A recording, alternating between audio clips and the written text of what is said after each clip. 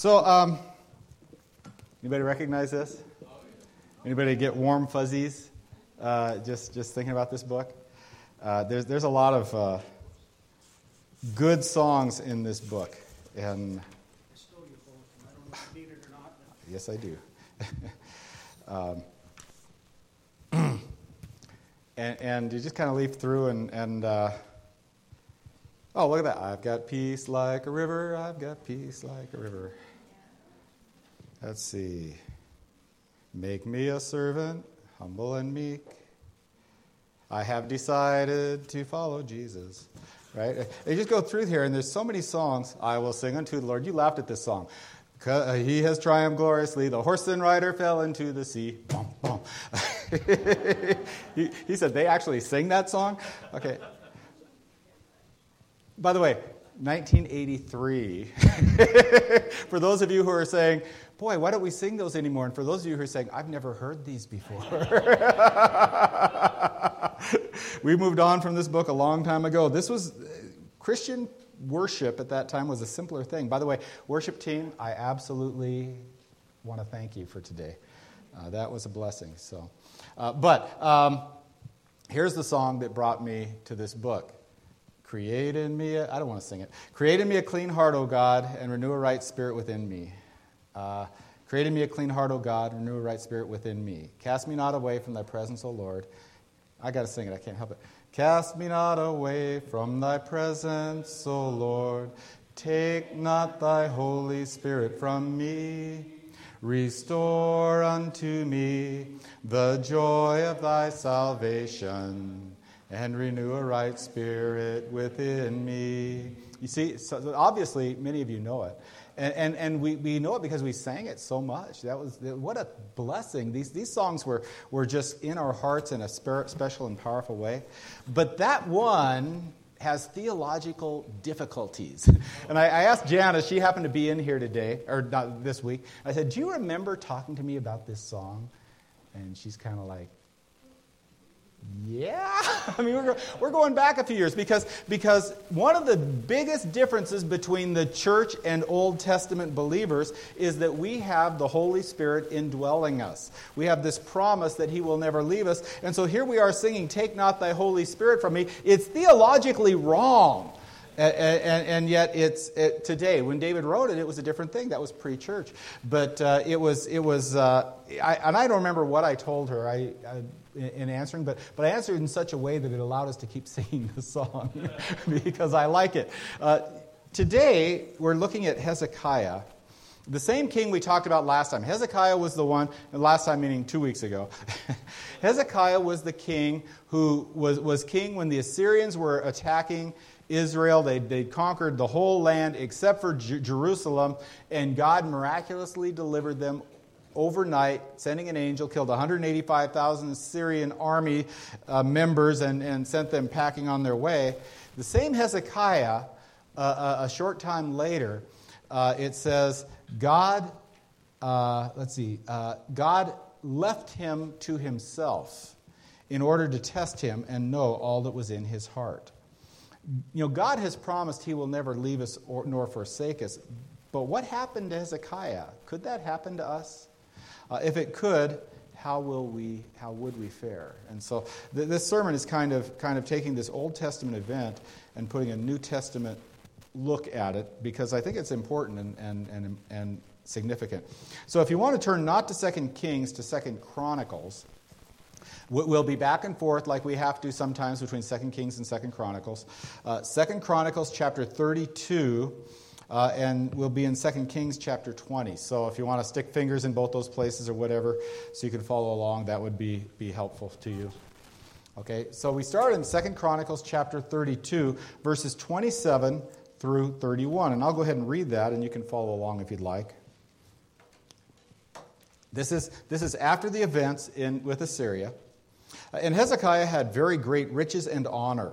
And he made for himself treasuries for silver, for gold, for precious stones, for spices, for shields, and for all kinds of costly vessels. Storehouses also for the yield of grain, wine, and oil, and stalls for all kinds of cattle and sheepfolds. He likewise provided cities for himself, and flocks and herds in abundance, for God had given him very great possessions. This same Hezekiah closed the upper outlet of the waters of Gihon and directed them down the west side of the city of David. We talked about that. And Hezekiah prospered in all his works. And so in the matter of the envoys of the princes of Babylon who had been sent to him to inquire about the sign that had been done in the land, God left him to himself in order to test him and to know all that was in his heart. Okay, so we have this. Hezekiah becomes rich. 2 Kings 20, so now we have to bounce back to 2 Kings 20 to get a good idea of what happened to Hezekiah at this time. Hezekiah, the Assyrians leave, right? They go, we're not staying here anymore. They go running, tail tucked between their legs, and take off. And Hezekiah becomes rich. But before he becomes rich, he becomes sick. So sick that he's going to die. Okay, so 2 Kings chapter 20 tells this story where he gets sick. It says he has a boil, and it was an infected boil, and he's getting ready to die, and he's going to die, but then he gets healed. All I'm going to read about here is the healing, chapter 20, verse 7, because it's so simple.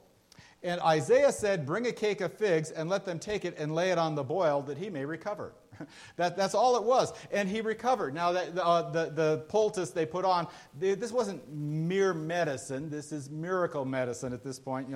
It's something that God did more. But God healed him. And the healing is a minor thing. Right? A minor thing in the sense of is very simple. It's not dramatic. He didn't have to do anything big. God didn't send lightning. He just said, put a poultice on it, it'll get well. And he put a poultice on and he got well.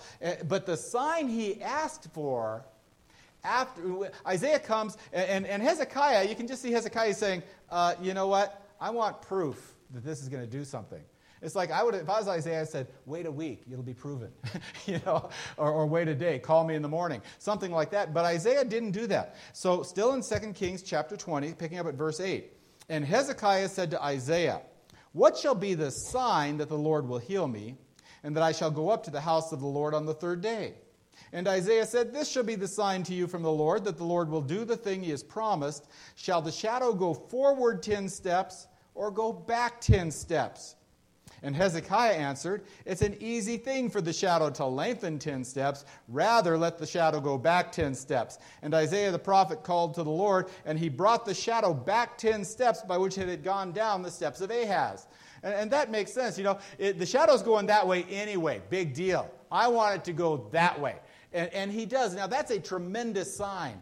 Either it was a highly localized sign that happened just there, like God moved the flashlight, or the entire sun, or moved back, meaning the earth, whatever it was, something happened so that the shadow moved backward 10 steps. So tiny, tiny miracle to heal him, tremendous miracle to move the shadow back 10 years, or 10 steps. And with that, God gives him 15 more years.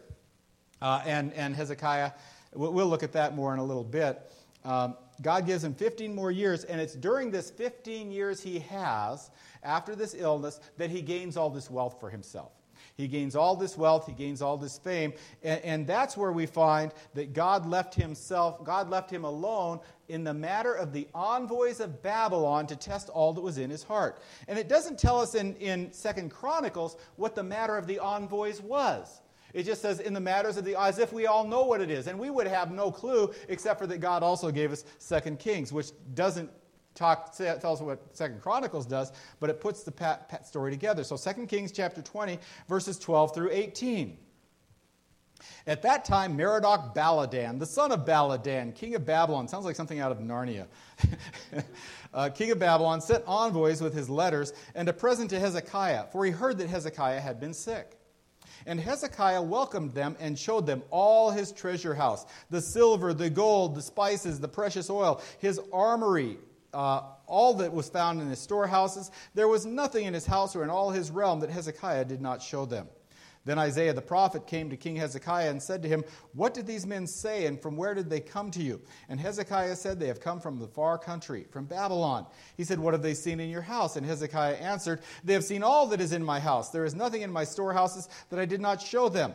Then Isaiah said to Hezekiah, "Hear the word of the Lord. Behold, the days are coming when all that is in your house and that which your fathers have stored up to this day shall be carried off to Babylon. Nothing shall be left, says the Lord, and some of your own sons who will come from you, whom you will father, shall be taken away, and they will be eunuchs in the palace of the king of Babylon." Then Hezekiah said to Isaiah, the word of the Lord you've spoken is good. For he thought, why not, if there will be peace and security in my days? I'm thinking, what a weasel. So 2 Chronicles 32:31 says, the envoys came to see about the sign that had been done in the land. It doesn't even mention that he'd been sick. It just talks about the sign. And so there's two possibilities of what motivated the Babylonians to come see Hezekiah. One is that they'd heard about the Assyrian army being defeated, right? Very big deal. Because the Assyrians were, at this time, the Babylonians, in another 100 years, less than 100 years, the Babylonians are going to become the military big boys, and they're going to conquer the Assyrian army. Right, in less than 100 years. But right now they're not. Assyrians, the big boys, and Babylon hears that Assyria just got their tail kicked by this little place in Jerusalem, and they send envoys there to find out, how'd you do it? What'd you do? How'd that happen? That's option number one. Option number two is that they'd heard about Hezekiah being healed. They'd heard he was going to die. Hezekiah was probably a pretty famous guy international by this point, again, because of the Assyrian defeat. And they heard he was being sick, had been sick and been healed. But you know what it might have been, and this is my vote, is that the sun moved backwards 10 steps. And they noticed that. Funny thing, this was not a localized event. This was an international event. It was the Chaldeans who 700 years later are going to say, hey, there's a new star in the sky. Wonder what that means. I think it means a new king of the Jews. They noticed these things, and they noticed these 10 steps the sun went back, and they are able to connect it to something that happened in Jerusalem, and they send their envoys to find out what's going on here. Right? So whatever one of these it is, the third one's the one that gets my vote because it makes the most sense. But then they come, and they come because 2 Kings says, 12:20 says, because they heard he'd been sick. It agrees better with the sign than with the defeat of the Assyrians.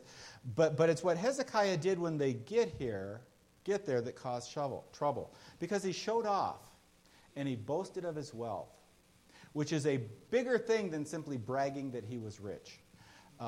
God had left him, according to 2 Chronicles chapter 32, verse, whichever verse that was, I can't forget. Let's see. He says to test what was in his heart, right? Verse 31, in order to test him and to know all that was in his heart. God left him alone to test him and know what was in his heart. Your heart is where your treasures are, right? Sounds like something Jesus said, doesn't it? Because it is.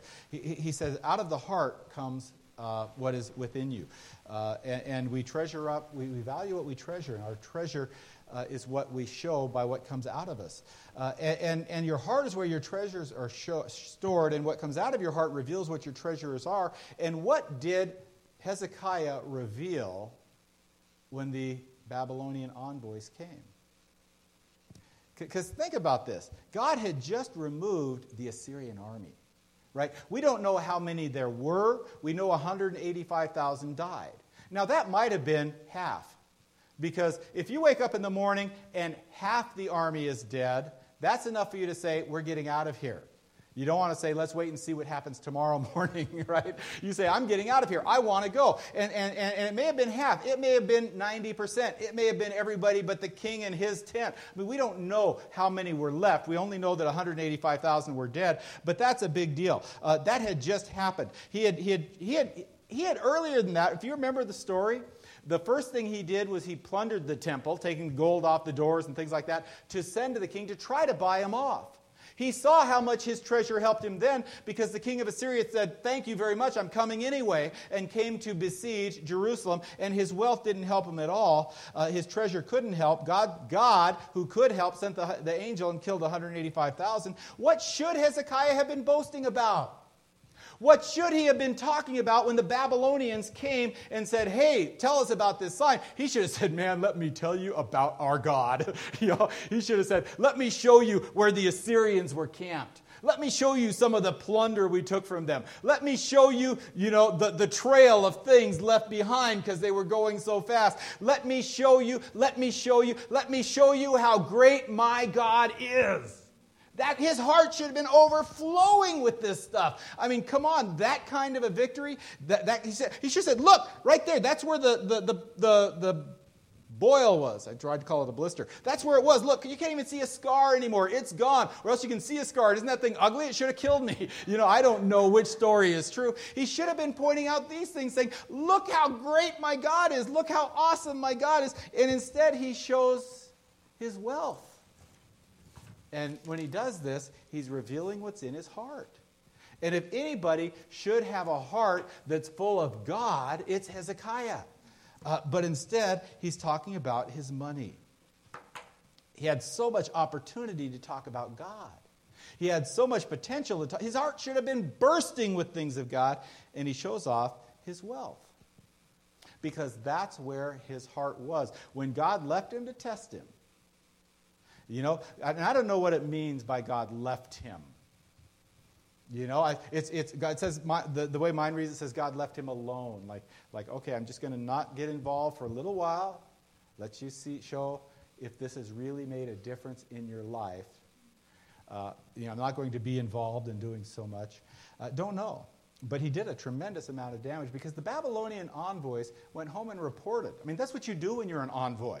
You're a delegate sent by your king, by your country, to this country to give a message and to bring back a message, right? You don't come back and say, well, yeah, I saw a lot of things that you probably want to know, but I'm not going to tell because they wouldn't want me to.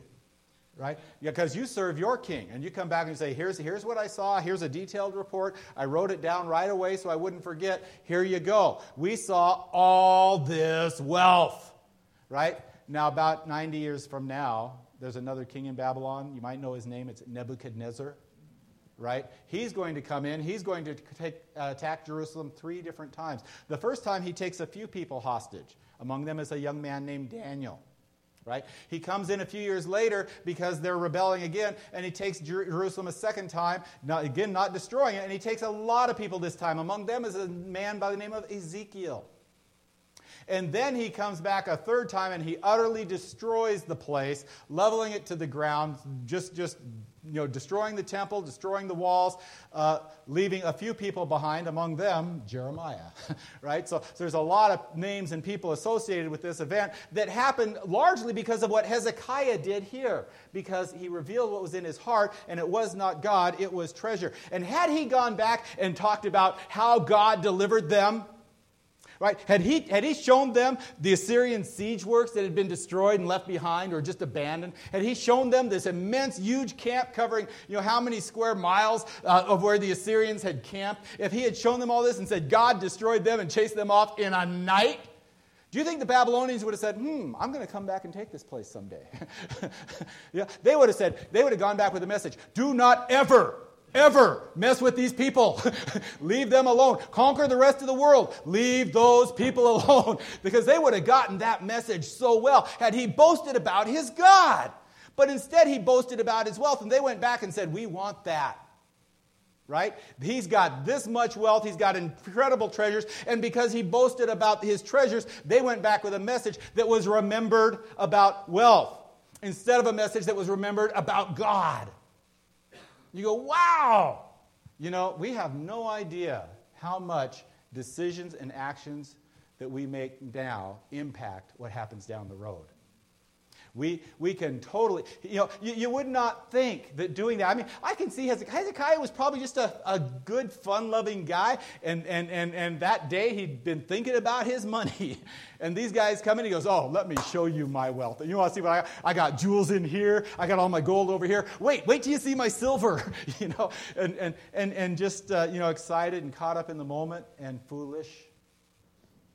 But he was not paying attention to what was really important. And you can go back and you go, well, wait a minute. God didn't stop the Babylonians when they came in. You know what?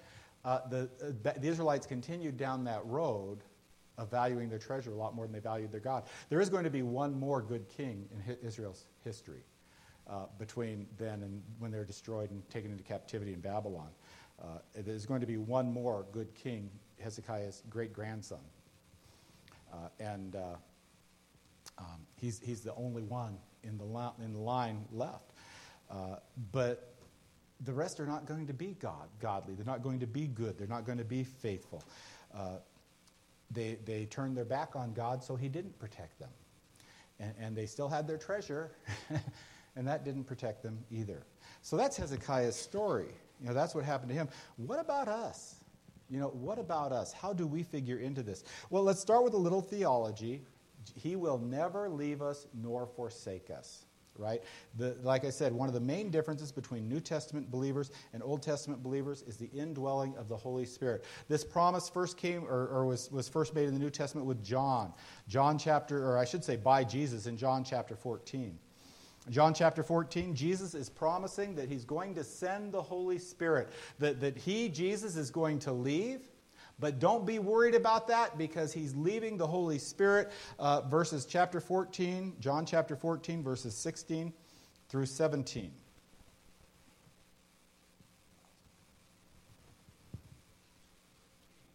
That's verse 15. Verse 16.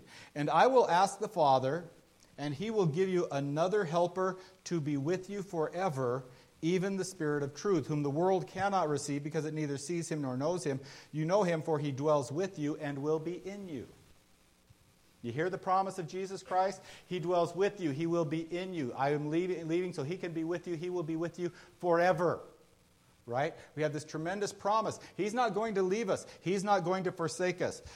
Paul describes the Holy Spirit, the helper, who's going to be with us forever. And so we turn to 2 Corinthians. We're going to look at two different books. We could go two places in 2 Corinthians. We'll only go to one. 2 Corinthians chapter 1, verses 21 and 22. It's just stated so plainly and so simply. For since in the wisdom of God, the world did not know God through wisdom. Let's see, is that what I wanted?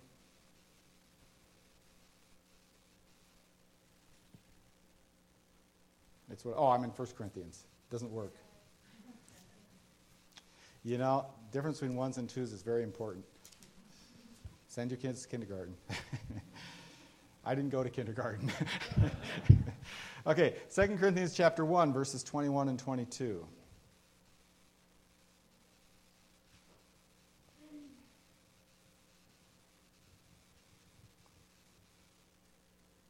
And it is God who established you in Christ, and has anointed us, and who has also put his seal on us and given his Spirit in our hearts as a guarantee. He's sealed us, and he's our guarantee. That's pretty straightforward. We have the Spirit as a guarantee of what? It's a guarantee of our salvation. You don't lose that guarantee. He's God's guarantee. Ephesians chapter 1 tells us something very similar. Ephesians chapter 1, verses 13 and 14. I'm sorry.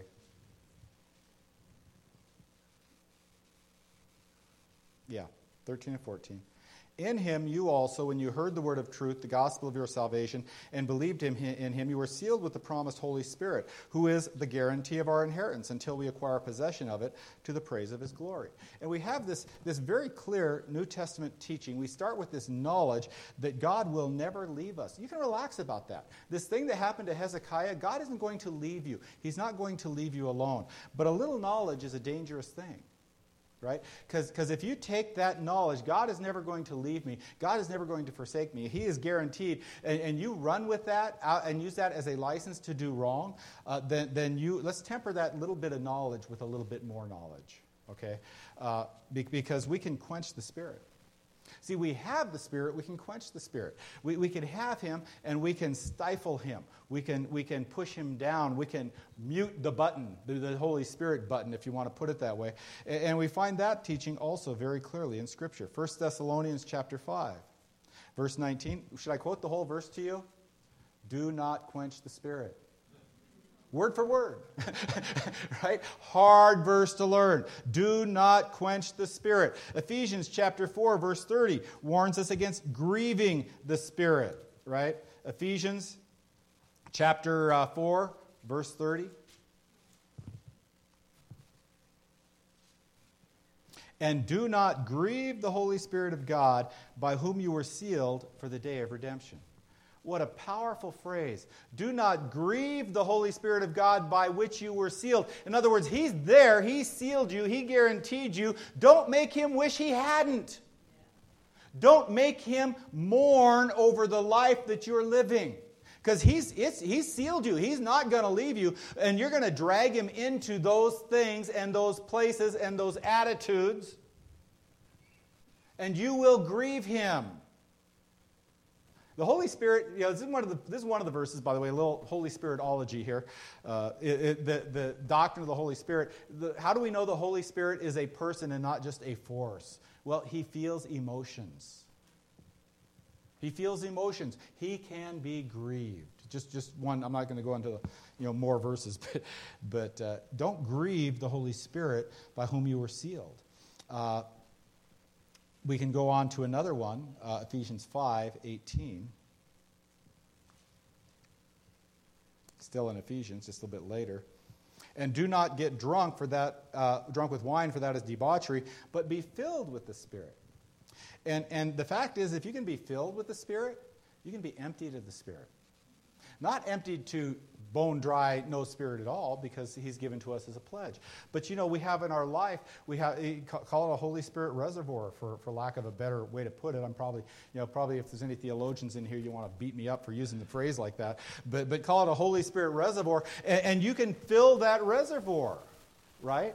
And the thing is if you are being filled with the Spirit, you overflow. What a terrible thing to happen. Yeah, I actually spill the Holy Spirit on other people. What a shame. But so we can be filled with the Spirit. Well, if we can be filled with the Spirit, we can be not filled with the Spirit. And we are in control of that by what we do, by what we say, by our attitudes, by our actions. Are we reading our Bible? Are we praying? Are we fellowshipping? Are we singing? Are we doing the things He's called us to do? We can fill the Spirit. We can quench the Spirit. Well, what does this do with Hezekiah and God leaving him? Well, God will not leave us. But we can tamp Him down, and we can push Him out of the way so that He's not a player in our lives. And effectively, God has left us. And it's our fault. Our fault. It's not Him. He's not leaving us to test us. He's leaving us because we said, you're not welcome here. Right? He's still there, but we don't care. The Holy Spirit, yeah, I've got the Holy Spirit. I've got the Holy Spirit. I know I've got the Holy Spirit because I'm a Christian. Let me figure out where I put Him. I know He's here somewhere. Have you ever done that? I'm the world's best at losing tools. I was out at camp. I was out at work days, and I was doing something, and I set my hammer on a ladder. You know how long you remember that you set your hammer on a ladder? About that long. You know how long after that you need a hammer? and I'm looking around, and then by the way, have you ever done the lost things prayer? Dear Lord, help me find that hammer. Oh, there it is. And it was that fast. I just want to tell you. but don't lose the Holy Spirit. See, you can't lose the Holy Spirit. You still have Him. But we can have Him so gone from our lives that we don't know where He is. I know I put Him somewhere. And functionally, that's the way we are. And who do you hurt? Who do you hurt when you tamp down the Holy Spirit so much that you don't know where He is? See, the first answer, I saw Knut do this. Yeah, you're right. But that's not the answer I have written here. You can't hurt yourself so that you lose your salvation, because He's guaranteed that. That's what the word guarantee means. Guarantee. The word seal means seal. The word forever means forever. I mean, those words mean what they sound like they mean. You've got it. You're not going to lose it. So you can't lose your salvation. He can't leave you. You've got Him trapped, for lack of a better way to put it. So what do you care? And that was Hezekiah's attitude. And remember, what did I call him? A weasel? Right? 2 Kings chapter 20, verses 16 to 19.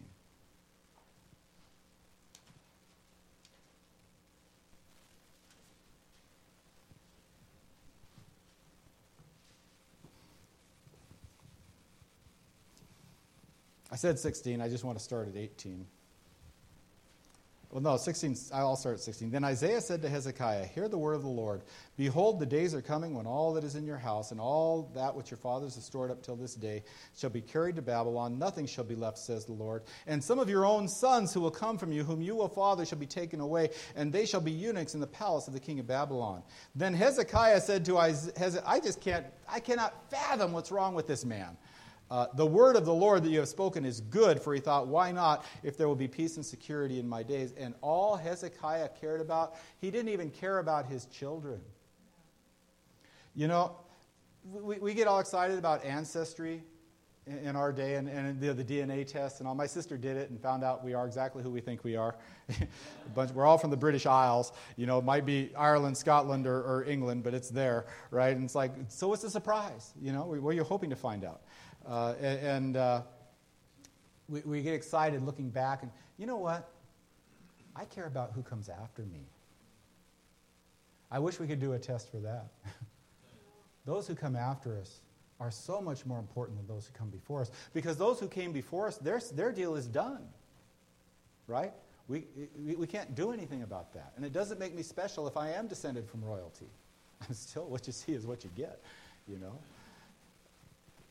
But those who come after us, we can impact them. And let me say it another way. We do impact them. Whether you want to or not, you do. Okay? Don't ever forget that. You make a difference. The only question is, what difference do you make? Hezekiah, it's only my kids that will suffer. And when it says, those sons from your own, sons who will come from you, it's not his next generation that get taken off to Babylon. It's about 4 generations later before they get taken off to Babylon. And it doesn't say anything when we read at that point about eunuchs, but it says it here, and so we know what happened. You know, Isaiah should have just smacked him. In fact, when I get to heaven, I might. You know, it's like, I don't know if God will let me, and it won't hurt even if I do. But you just go, what a punk. But you know what? Like Hezekiah, when we say, I don't care, or we get about the Holy Spirit, this is what I want to do. When we treasure other things before God, we hurt those who come behind us. We hurt them. We impact them. We lead them to treasure other things. Because, like it or not, we're their role models. I heard the dumbest thing on the radio the other day. It wasn't Christian radio. It was a talk show thing. I was looking to see if baseball was on yet. And this guy's saying, role models? Politicians aren't supposed to be role models. I wanted to climb through the radio and smack him. I couldn't believe he said that. They are supposed to be role models. They aren't, but they're supposed to be. You know, message without soapboxing it anymore is really simple. The question isn't whether God will forsake us. The question is whether we will forsake him.